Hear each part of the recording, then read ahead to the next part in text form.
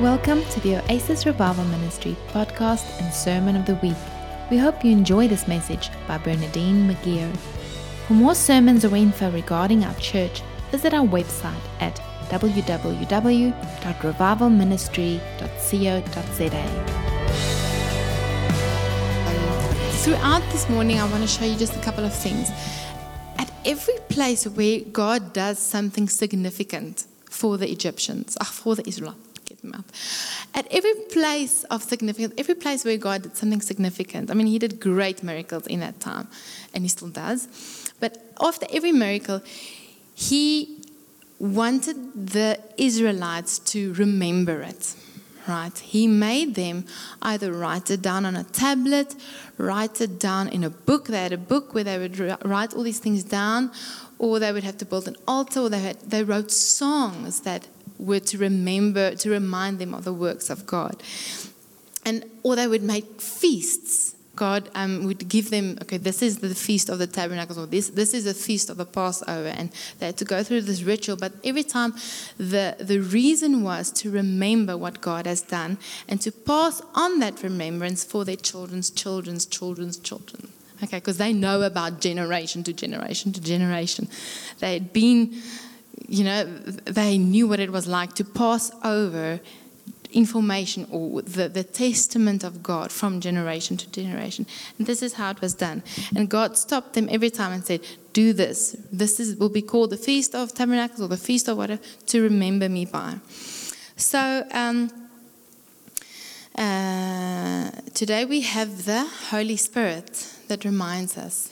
All right. Today we have this, right? We have this that reminds us of the great works that God had done, but we also have the Holy Spirit. But I'll get back to that just now.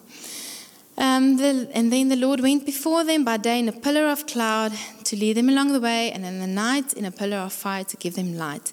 Right, that speaks of God's presence. Remember the four themes that come out as purification, sanctification. So now we have the freeing of the slaves. They walk into the wilderness, right? But they're a free people, right? They've been set free, all right? And then here we see God's presence was with them in the form of a pillar of cloud and a pillar of fire.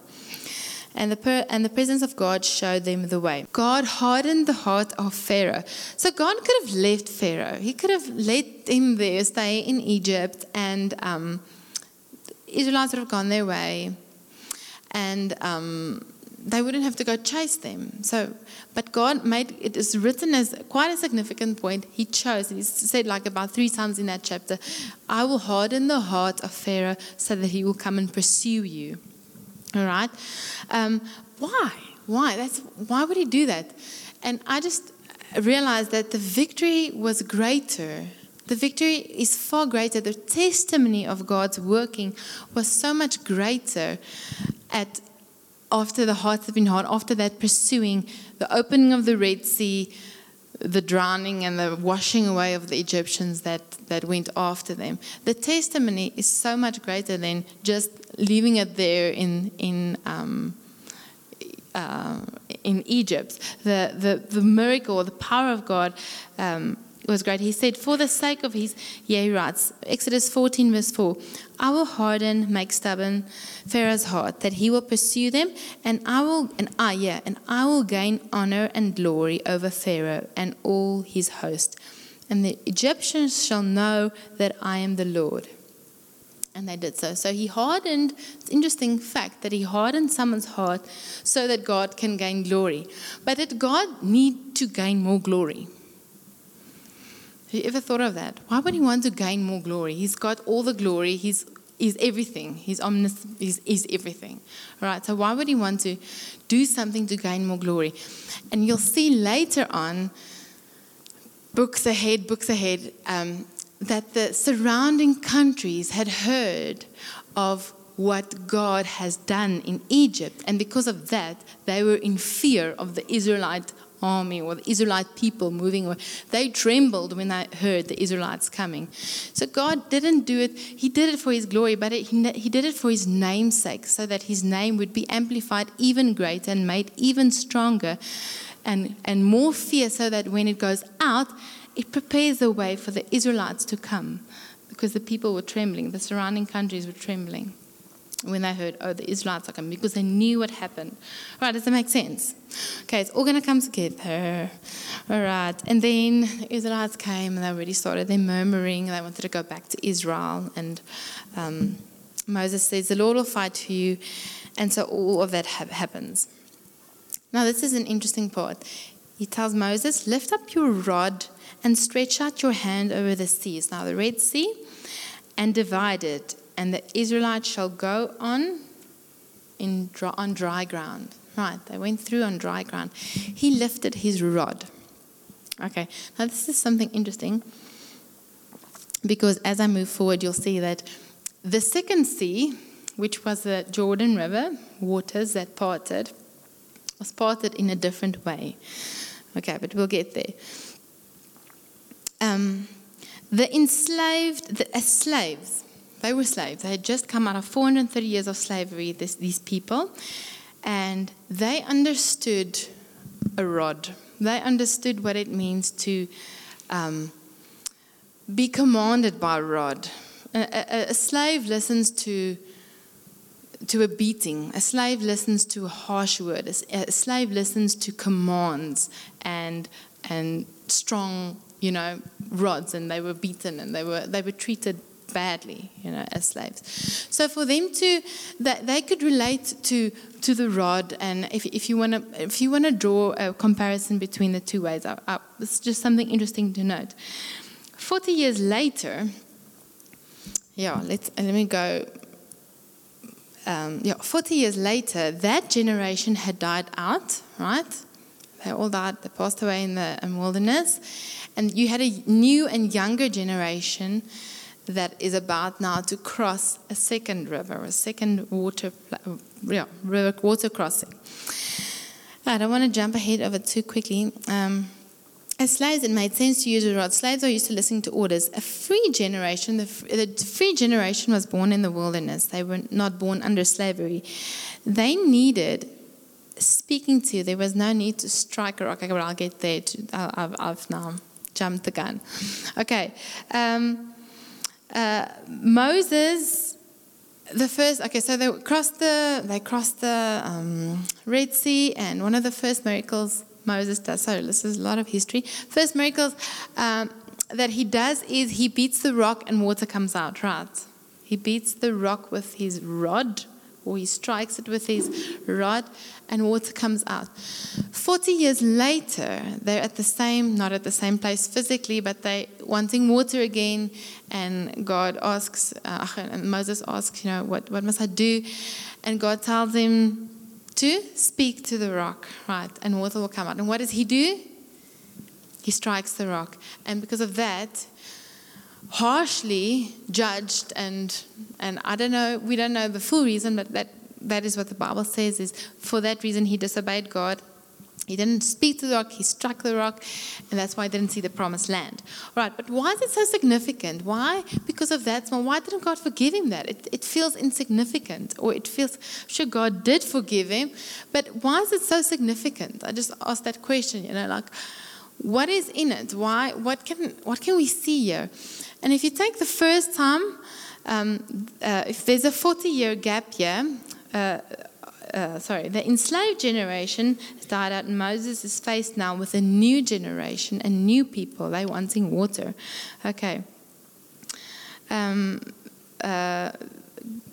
What I thought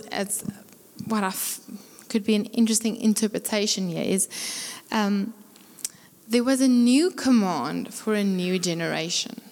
It was the same miracle. There was the same need. There was the same cry from the people. But the previous enslaved generation, God did something in one way. But God doesn't, he's always consistent. He's always the same, but he works in different ways, right? So perhaps Moses wasn't in tune exactly with what the new command was to the same rock, or a rock that needed water. And God was saying, you just need to speak to this rock. These guys don't need to see a rod. They don't know what a rod is. They don't need a rod. They don't relate to it. They are a free people. You just need to speak to the rock and the water will come out.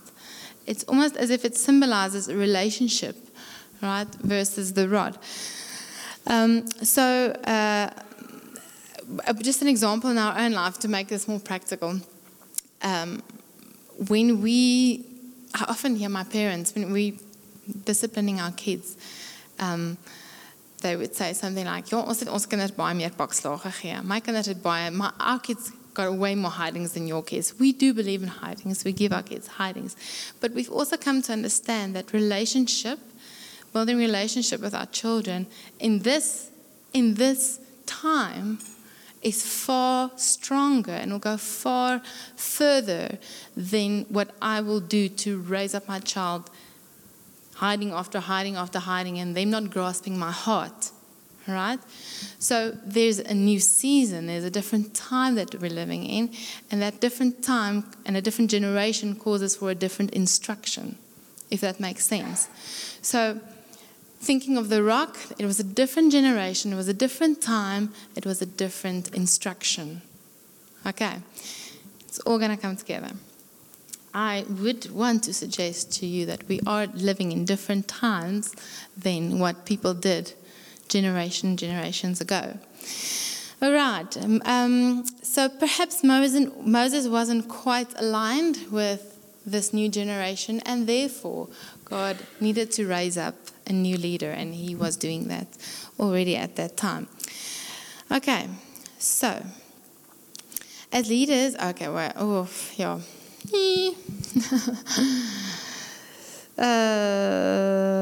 love teaching up here in front because I always get confused. Everything's like, wow. There's so much. As leaders, we really need to be in tune with exactly what God is saying and how His instruction to us is. So I want to speak to us as a church, as a leading people, as a pioneering church. We believe we're a pioneering church, a pioneering body, a body that paves the way. Am I right? You guys all with me there? That's what we've been teaching. That's where we're going. And especially in a time that is changing, or times that are different, right? So just with regard to that, we need to really be aware of God's direct instruction, and that calls for us to live in His presence. Okay, let's go to Joshua 3 quickly. Joshua is now obviously the new leader of the new generation of people, and they crossed the waters in a different way. Let's read. If you read with me, Joshua 3. Verse 3, Joshua rose early in the morning, and they removed from Shittim and came to the Jordan, he and all the other Israelites, and lodged there before passing over. After 3 days, the officers went through the camp, commanding the people, when you see the ark of the covenant of the Lord your God being borne by the Levitical priests, set out from where you are and follow it. Okay, then he goes on and he says, there must be a space between you and the ark so that you can see it. That you can know the way you must go, for you have not passed this way before. And then again he says, sanctify yourselves, that is, separate yourselves for a special and holy purpose, for tomorrow the Lord will do wonders among you. Okay, if you just quickly go back to the exiting of the Israelites out of Egypt, same thing. Sanctify yourself. He took them through the process of sanctification, and then they crossed. Now he's saying, sanctify yourself. Set yourself apart for a holy purpose, which is what we are called for, right? And then he says, make sure that you see the Ark of the Covenant, all right? Because it will lead you the way. Okay. Then, this is the cool part. Joshua said to the priests, take up the Ark of the Covenant and pass over before the people. And they took it up and they did that. The Lord said to Joshua this day, I will begin. Okay, now let's jump to verse 8. don't have to read all the in-between parts. You shall command the priests who bear the ark of the covenant. When you come to the brink of the waters of the Jordan, you shall stand still in the Jordan. Joshua said to the Israelites, come near, hear the words of the Lord. Okay, and they did all of that. So now take 12 men from the tribes of Israel and one from each tribe. Verse 13. When the soles of the feet of the priests who bear the ark of the Lord of all the earth shall rest in the Jordan, the waters of the Jordan coming down from above shall be cut off, and they shall stand in one heap. Okay. So when the people set out from their tents to pass over the Jordan, with the priests bearing the ark of the covenant before them, and when those who bore the ark had come to the Jordan, and the feet of the priests bearing the ark were in the brink of the water, the Jordan long, all the in between parts, all the different waters feeding the Jordan were cut off. All right. So basically, what had stopped the waters from flowing? From what had stopped the waters from? Why did they mount up the waters on either side? Because of the priest carrying the ark of the covenant. Right. Here's what I'm getting at. The first time, back 40 years ago, Moses put his rod on. Right, and that's what opened the waters. Yeah, you have the actual presence of God that is symbolized in the Ark of the Covenant, moving into the middle of the Jordan, and you have the waters separate for the Israelites to walk through. So here we have a new generation. They have a different order. They have a different purpose. They are being sanctified for a different purpose, and they have the presence of God going before them. This generation knew what it was like to see the presence of God. The slaves didn't know the presence of God. They didn't see the presence of God. Yeah, these guys had 40 years of a cloud of pillar following them. They had a cloud by night, a cloud by day following them. They saw every time Moses walked into the tent, they saw the cloud moving. They could see. They knew what it was like to follow the presence of God. Amen.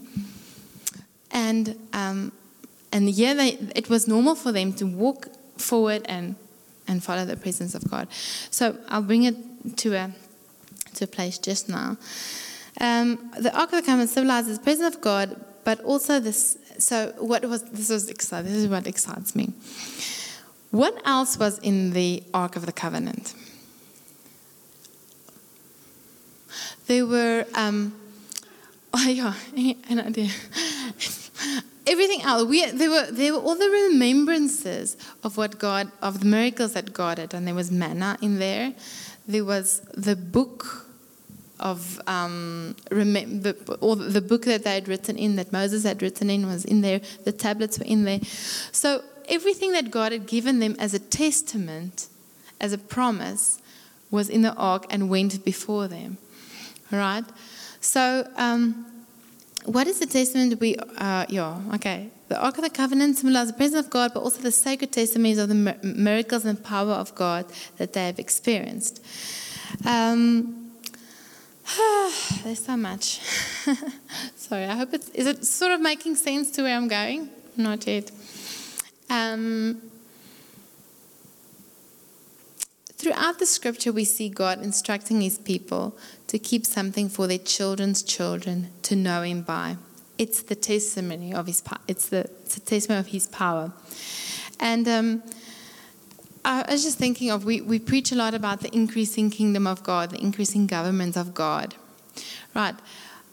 The only way we can cause an increase in the government of God, the increase of the kingdom of heaven on earth, is through testament, through building up a momentum, building upon building of testament upon testament, because it grows, it becomes a testament, an increasing testament of God's goodness and of God's power, right? So all that they had, they didn't have Facebook that reminded them 3 years ago, memory pops up, right? They had to write it down, and they had to share it with each other. They had to teach their children.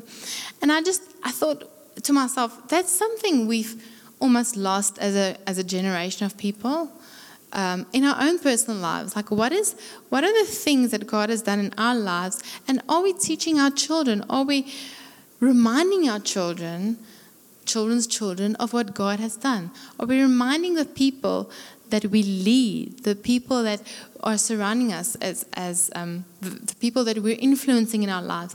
Are we reminding them? Are we bearing testimony of God's work and of God's miracles that has happened in our lives and in the past? Exodus 17 verse 14, and the Lord said to Moses, write this for a memorial in the book and rehearse it in the ears of Joshua. Now this is when God was raising up Joshua. After they defeated the Amalekites, God said, rehearse this in the ears of Joshua. Right? He knew Joshua was the up and coming leader. But he needed to hear it over and over and over what God had done. And that's something we've lost. We are not rehearsing it. What are you rehearsing in the ears of the people around you, in the ears of your children, in the ears of those you influence? Are you rehearsing his good testament over and over? All right, so God's command there was, rehearse this in the ears of Joshua, that I will utterly blot out the remembrance of Amalek from under the slaves. Okay, so that he was called to, yeah. Does that make sense? What is the testament we are rehearsing in the ears of our children, those we have influence over? Increase of his knowledge. Yeah, all right. So that is how we see the increase of God's government here on earth. All right, we're getting there. I'll just take a sip of it. Another place where we see where God's testament went before the Israelites is when the Israelites had not gone through the Jordan River and they were at the walls of Jericho. They sent the 2 spies to Rahab. I think it was Rahab. What was her name? Yes. She lived in the tower. And she said this, Joshua 2 verse 9. And she said to them, I know that the Lord has given you the land, and that your terror is fallen upon us, and that all the inhabitants of the land faint because of you. For we have heard how the Lord dried up the water of the Red Sea for you when you came out of Egypt, and what you did to the 2 kings of Amorites who were in the east side of Jordan, and all these names and names. Okay, so that testament went out before them, and it caused terror amongst the people. Right, I did mention that earlier. Okay, so, and then Joshua 4, a lot of reading. When all the nations had fully passed over the Jordan, the Lord said to Joshua, this is verse 4 verse 2, Joshua 4 verse 2, take 12 men from among the people, 1 man out of every tribe, and command them, take 12 stones out of the midst of the Jordan from the place where the priest's feet stood firm. Carry them over with you and leave them at the place where they lodged tonight. Okay, and so they did that. That this may be a sign, verse 6, that this may be a sign among you when your children ask in time to come, what do these stones mean to you? Then you shall tell them that the waters of the Jordan were cut off before the ark of the covenant of the Lord, when it passed over the Jordan. Right. Why did they have to do the 12 stones? So that when their children want to ask, there's an opportunity. You created an opportunity to call to remembrance that which God had done for them. All right. And that's just something, so this is where this little thing comes in for me. Every spring since I can remember, since I was a little girl, my mom always we didn't always have our own jasmine, and we still don't have our own jasmine, so we know which gardens in the neighborhood had jasmine. And we'd always go pick, within that week, as soon as the jasmine starts coming out, we'd go fill the whole house with little bottles of jasmine. And I started doing it when I had my own house, and I've done it every year. He knows. When the bottle of jasmine appears somewhere in the car, there's jasmine being driven from another house. And I realized while I was just preparing, because I told Daniel, this sermon of mine has nothing to do with spring. And I actually realized this morning, there's a lot in this talking about a new season. And for me, this calls to remembrance, and Daniel actually mentioned it this morning, I didn't know he would, about Brendan, that was a sign for us of the first fruit of spring. He calls to remembrance. As every time I see this, it brings back the remembrance of a new season, something new, And God is always the same. Yes, He's always the same. We don't have to live in those seasons, but He makes all things new. He does work in a different way. If he did everything the same, He doesn't do everything the same. You can go read the Bible. You can go read this testament of His, how He does things differently every time. He's a completely unpredictable God. So this whole thing of going into the Jordan with the Spirit of God and His testament ahead of you, and it being a new leader that had to take over, there was something in that for me, that God is busy. He was stirring something up in me, and then this came to me.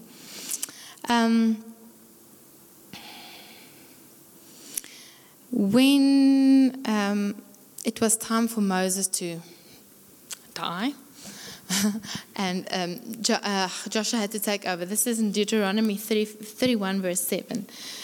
They were called to the tent where they would always meet. I want to read this part to you. And Moses called to Joshua and said to him, in the sight of all Israel. Moses called to Joshua and said to him, verse 7, in the sight of all Israel, be strong, courageous, and firm, for you shall go with this people into the land which the Lord has sworn to their fathers to give them, and you shall cause them to possess it. It is the Lord who goes before you. He will march with you. He will not fail you nor forsake you. Fear not, neither become broken in spirit, and depressed, unnerved, and all these things. So more than 3 times, if you go on to Joshua 3 and Joshua 1, God says repeatedly to Joshua, be courageous, be strong, do not waver, all of that. He reminds him all the time. And here I'm thinking, but Joshua and Caleb were the 2 spies that were sent out. They were the 2 that came back and said, we can do this. We can take them on. We can face those giants. He was the next in line. He was a man of God. He had a different spirit, says the Bible. Why would God constantly be reminding him to be courageous, to be strong? And I was like, why? Because surely he was that person. And it didn't make sense to me. And I was like, God, why? Show this to me. And oopsie, this broke open to me in quite an amazing way.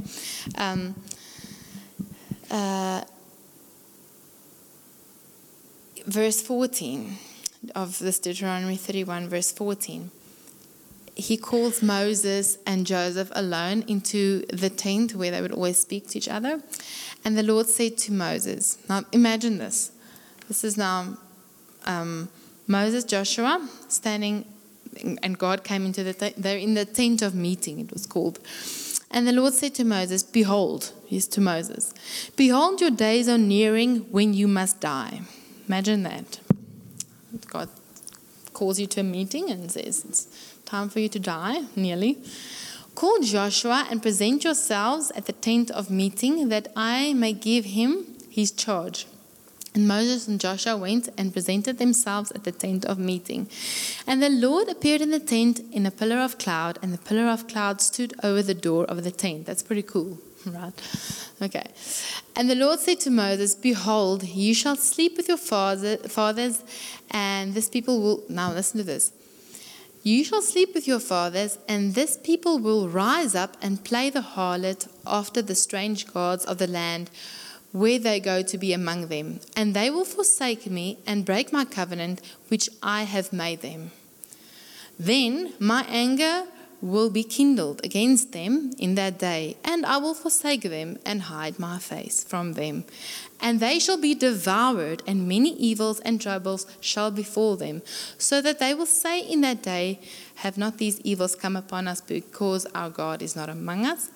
And I will surely hide my face in that day because of all the evil which they have done. Right, he carries on. He says a lot of things there. And he tells Moses to write a song about all of this. So he's still Joshua and Moses are still together in this tent, and God is saying all these things to Moses. And then the Lord charges Joshua, son of Nun, be strong and firm and courageous, for you shall bring the Israelites. Okay, now I just want you to picture it. So there's Moses and Joshua, and they're going into this tent. God tells Moses, you're going to die, you're going to take over, and I will forsake the country, I will forsake the people. I will forsake them because they will be harlotry, and they will be serving other gods, and they will be whitewashed, type of thing. What would you feel as this new up and rising leader? What would you feel? You will tremble. You will be like, that's why God was saying, be strong, be courageous, be firm, stand in your belief.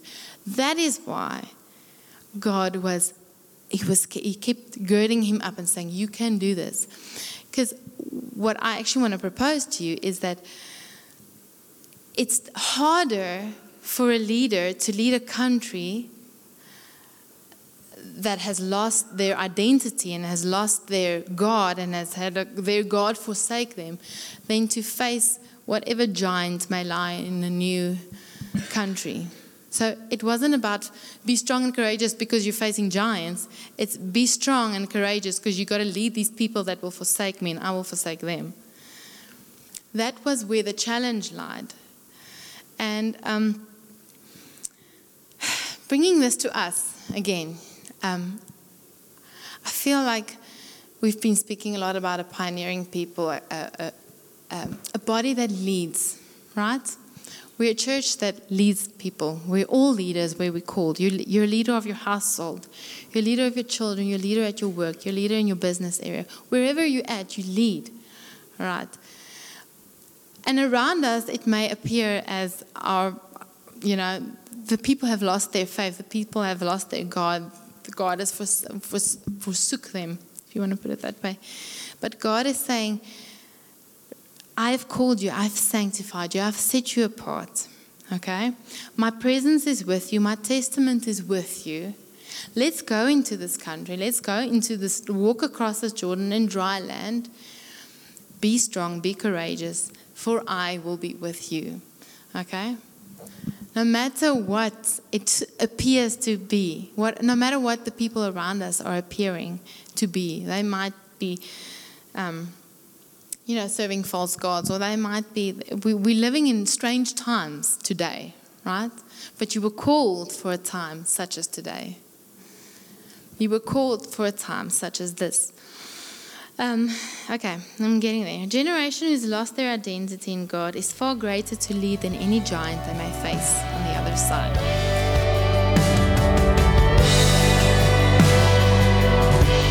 Thank you for listening to the Sermon of the Week.